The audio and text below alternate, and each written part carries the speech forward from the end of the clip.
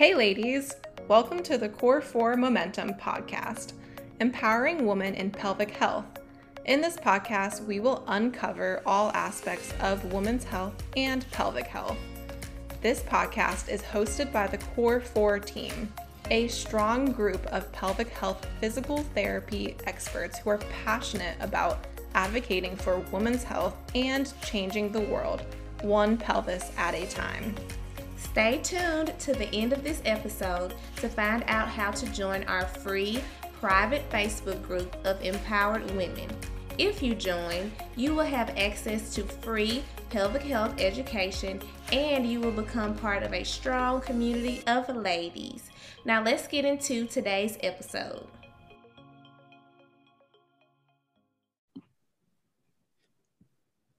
Hello, Core 4 Momentum.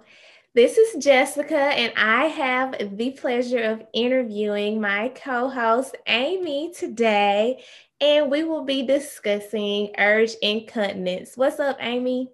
Hey, how's it going? It's going great. So, Amy, can you inform our listeners about, first of all, incontinence is a really big word, and I'm sure some people are like, what is it? Yes. So incontinence is basically, when it's urinary incontinence, it's urinary leakage accidentally, peeing your pants basically without meaning to. Without meaning to. I don't know if anybody would mean to, but okay, got it. So what is urge incontinence specifically? So urge. So, first I'm going to just briefly talk about stress because I know we already talked about stress in the past, but I feel like stress is what people normally think of. That's where you pee yourself when you like laugh, cough, sneeze, lift something up, run, that kind of thing. But urge is when you have accidental urine leakage that's associated with the urgency to go to the bathroom. And so a lot of times that happens to people on the way to the bathroom. And that happens through over time. People just start to get that urge and then they're walking to the bathroom and then all of a sudden they see the toilet and they pee themselves. There was no like laugh, there was no cough, there was no bump. It just happened. Interesting. So urge incontinence is basically like you have to go and you don't have much time before you can get there. If you have the urge, you can't control it. Sometimes you release the urine before you get to the toilet. And then stress incontinence is with certain activities that you leak urine. So that's how we're separating the two. So today we're talking about urge incontinence. So that's you see the toilet and you go before you sit on the toilet. Exactly. Got it. What? So we talked about that, seeing the toilet or maybe thinking about going to the bathroom is what kind of triggers it.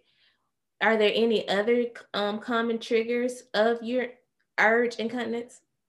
Yeah, definitely. So some of the really common things I see when I'm talking to patients, so I'm always like, okay, I'll put it as a lot of people feel like they have triggers that stimulate the urge incontinence to happen. And I'm like, do you have any triggers that you can think of? And so a lot of people will say, like when they arrive home, so like they pull up in their car, they pull into their driveway, and then all of a sudden it happens, or walking up the front steps to their door, or putting a key in their door, or even opening their front door. Those are different triggers I've found, or hearing running water or cold temperature. Those are some of the big ones I've seen, or standing up just from from a chair. Sometimes that gets people, or recently I've had a lot of people say that cooking in the kitchen will trigger them. And I don't know if it's like the running water maybe when they're at the sink or what exactly that is, but those are some really common things I've seen. I don't know if you've heard of any other ones recently. The water is honestly what gets me personally. And I think it's because I've formed habits of going to the bathroom, like before I take a shower, even if I don't have to go, I just like pee first. And I think so now every time I hear water, I kind of think of that. So it makes me want to go. Yeah, I think peeing in the shower is another one that a lot of people will do, like even though they don't have to go because they're in the shower, they do anyway. Mm-hmm. So that's another example uh, of one too that I see a lot. Yeah. What? How? Because I mean, obviously, everyone has different triggers, and it's usually, based on habits that we form throughout the Mhm. years.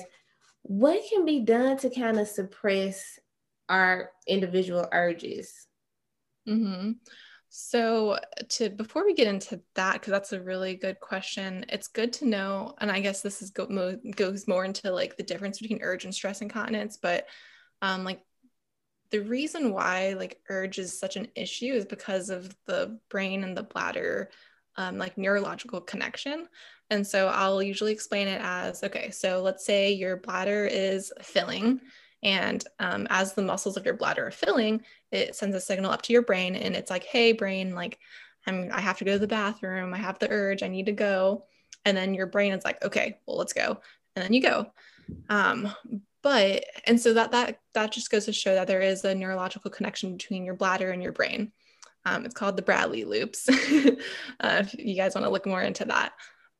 Now with training your urge incontinence, it's all about bladder training, and you have to kind of override that system and intercept it when it's either not necessary or when you need to buy yourself just a little bit more time to get to the bathroom without peeing yourself. So that's why it's treated differently than stress incontinence, because of that very like neurological connection, versus stress is usually like a weakness issue with the pelvic floor. Sometimes you have both though. So sorry, what was the original question? No, thank you for that science breakdown because that helps us understand the importance of it and why physical therapists can help treat it. Yeah. So Oh. I forgot the original question, Amy. Oh, I was asking what can be done about those triggers, like how like should we suppress them? What should Uh-huh. be done? Okay, yeah. I just remember too. I was like, oh yeah, that's where I went on a little tangent and then we're back now. How can you suppress the urge? So when you're suppressing the urge, the most important thing is to keep yourself calm. So you have to calm your bladder down, because the issue with that neurological system is it like hypes you up. So you start to panic, you get a little like nervous because it's happened in the past. You have that memory of peeing yourself, and now you're scared it's going to happen again. And so the more stressed and anxious and nervous you get about it, and the more that you rush and jostle yourself around, the more likely it's going to happen again. And so you have to keep yourself calm, keep your bladder calm. And so I'll teach it in steps. So step one is to stop whatever you're doing. And if you can't sit down, sit down. If you can, also you can, sometimes I'll have people like roll up a little towel roll and sit on that, just to kind of add a little more compression at their perineum. So sit down if you can, or stand, but stop whatever you're doing. And you want to do like 5 to 10 Kegels or pelvic floor contractions. And the reason why that works is because when you activate those pelvic floor muscles, that's sending a signal up to your brain being like, oh, okay, the pelvic floor is contracting, which means, I shouldn't go right now. Because when the pelvic floor contracts, the bladder is like, okay, I'm not going to squeeze. But when the pelvic floor relaxes, that's when the bladder is like, okay, time to squeeze. Um, so if you can just do like 5 to 10 Kegels, and then do like 5 to 10 really nice, deep, like diaphragmatic breaths. The breaths help to, activate the calming system so that you're not panicking and so you're not freaking out. And after you've done that, if you've noticed, tune back in and see like, okay, do I still have my urge? Is it still really urgent? If it is still really urgent and you're still panicking, do it again. um, But if you notice that the urge has reduced and it's not as bad, then, then stand up or continue and walk to the bathroom, but never run. You have to stay calm. And let's say you get to the bathroom threshold, like the doorway, and you get urgent again, then literally like stop again and repeat the process and keep telling yourself that you're in control. Because of that neurological system, it's going to work. And sometimes it doesn't work perfectly the first time. So you got to keep practicing and don't be discouraged if it doesn't work right away. Wow. So that was really good. That was a good game plan for those who are listening who feel like maybe they have urgent incontinence. Basically, you're saying that we have the power to retrain our bladder and our brain to work better together. Yeah. That's empowering. It is. You don't have to pee yourself like that. You don't. It is not, though it might be common, it is not normal. And we have the tools to train our bodies to get it back in order. Yeah, that's exactly right. And you're right, that is empowering. It is. So what's so bad about going just in case? Mm-hmm. Like if I know I have urgent incontinence or I have stress incontinence, and so I just go to the bathroom every time I leave the house, or I go to the bathroom every time I see a bathroom just in case, because I don't want to pee myself again. Is there something wrong with doing that? Yes, definitely. And I think sometimes it goes back to like how our parents like raised us and toilet trained us too. I know a lot of parents, I mean, you do that because you want to avoid like accidents from happening, obviously. But sometimes we get into this habit and then we grow up and then we still do that. And that's not good because the thing with the bladder is, your bladder is meant to stretch. And so as it fills with urine, the bladder is expanding and it should be able to hold urine for about like anywhere between like 2 and 4 hours pretty comfortably. But if you start to go just in case, then what happens is your bladder is emptying before the muscles can actually like expand to its full potential. And so if you keep going to the bathroom before the muscles have expanded, your bladder starts to think that, oh, when it gets to this expansion, which is a lot less than what it could be, it thinks it's full now, and now you've created like a habit, and now your bladder is going to keep on sending you the urge signal way too early over and over again, and then you're going to the bathroom. Before you know it, you're going to the bathroom every like 30 minutes. Yeah, and you don't have to, because your bladder's main job is to store urine, so it can hold it, is what you're saying, and it actually has a larger capacity than what you might think. So and usually when you get the first urge to go to the bathroom, it's only halfway full, right? And so we still have more filling that we can do before you just have to go.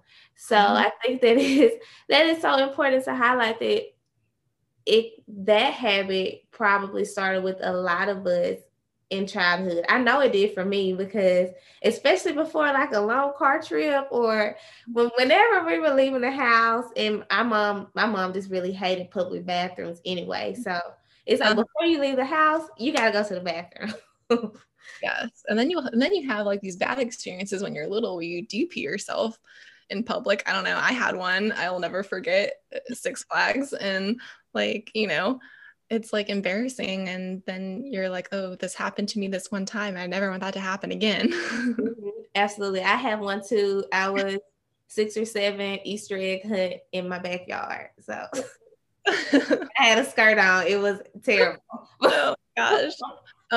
With mine, I don't know how old I was. I can't remember anymore, but like I had to go so bad because Six Flags was like a long drive, and then we got there and oh my gosh, I like got to the stall and then I just like peed myself before I could get my pants down. And then luckily the water ride is like right next to the entrance of the bathroom. And so like my cousins and we just like hopped on the water ride and I just tried to like get as much water on me as I could. Bless your heart. Oh my gosh. Well, I mean, that was convenient though. Quick little rinse off after the fact. Yeah. Thank goodness for the water rides. Yeah, I'm just glad I was in my own backyard, so I was just able to go in my house and get situated. But it was still embarrassing. But of course, I Yeah, didn't want to leave the Easter egg hunt, right? Like, exactly. You can't miss out on that. I want the eggs with the money in it. So. But that's really great, Amy. Do you have any more tips and tricks to help reduce the urge that some people may have? Yeah, I mean, sometimes people they'll notice like their urge incontinence is like worse when they're really stressed out. And so sometimes I'll even like recommend for people to like download a meditation app and like try to do that like daily and have some kind of like breathing routine or something that helps like calm them down and calm their nervous system down. Uh, and I've noticed that sometimes that helps too because of that relationship with like emotional and like life stress, you Mm-hmm. know. Yeah. And that's just good for overall health anyway. So why not do it for bladder health as well? Yeah, there's so many apps out there. There's Calm, there's I'm kind of blanking. Aura, Okay. Headspace.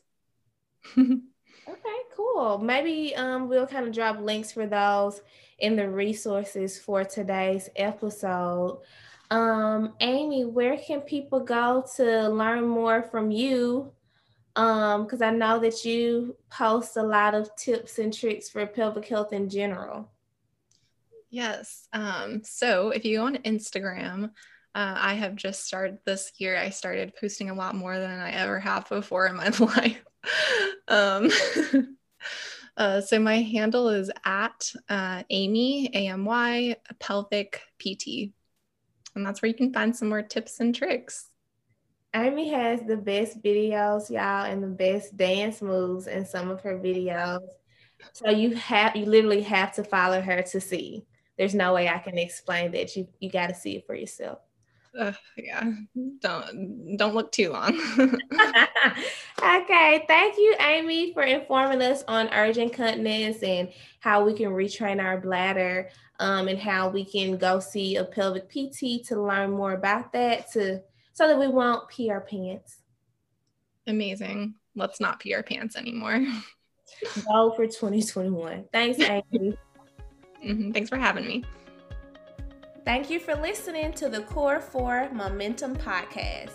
We believe that the journey through womanhood is incredibly special, but also difficult. Know that you were never meant to walk your journey alone. If you are looking for a community of women to walk alongside you as we learn about our bodies and pelvic health needs from experts in the field of pelvic physical therapy, check out our private Facebook group, Core 4 Momentum. That's Core, the number 4, Momentum. We would love to have you join our tribe of empowered women. And if you are a pre-PT student, student physical therapist, or entry-level clinician searching for online education and mentorship to become a pelvic health practitioner, check out the private Facebook group, Pelvic Health Kickstarters. Be a part of the next generation of pelvic health clinicians who will change our world. Lastly, be sure to check back weekly for new episodes and subscribe. Until next time, stay empowered, ladies. Empowered woman, empower women.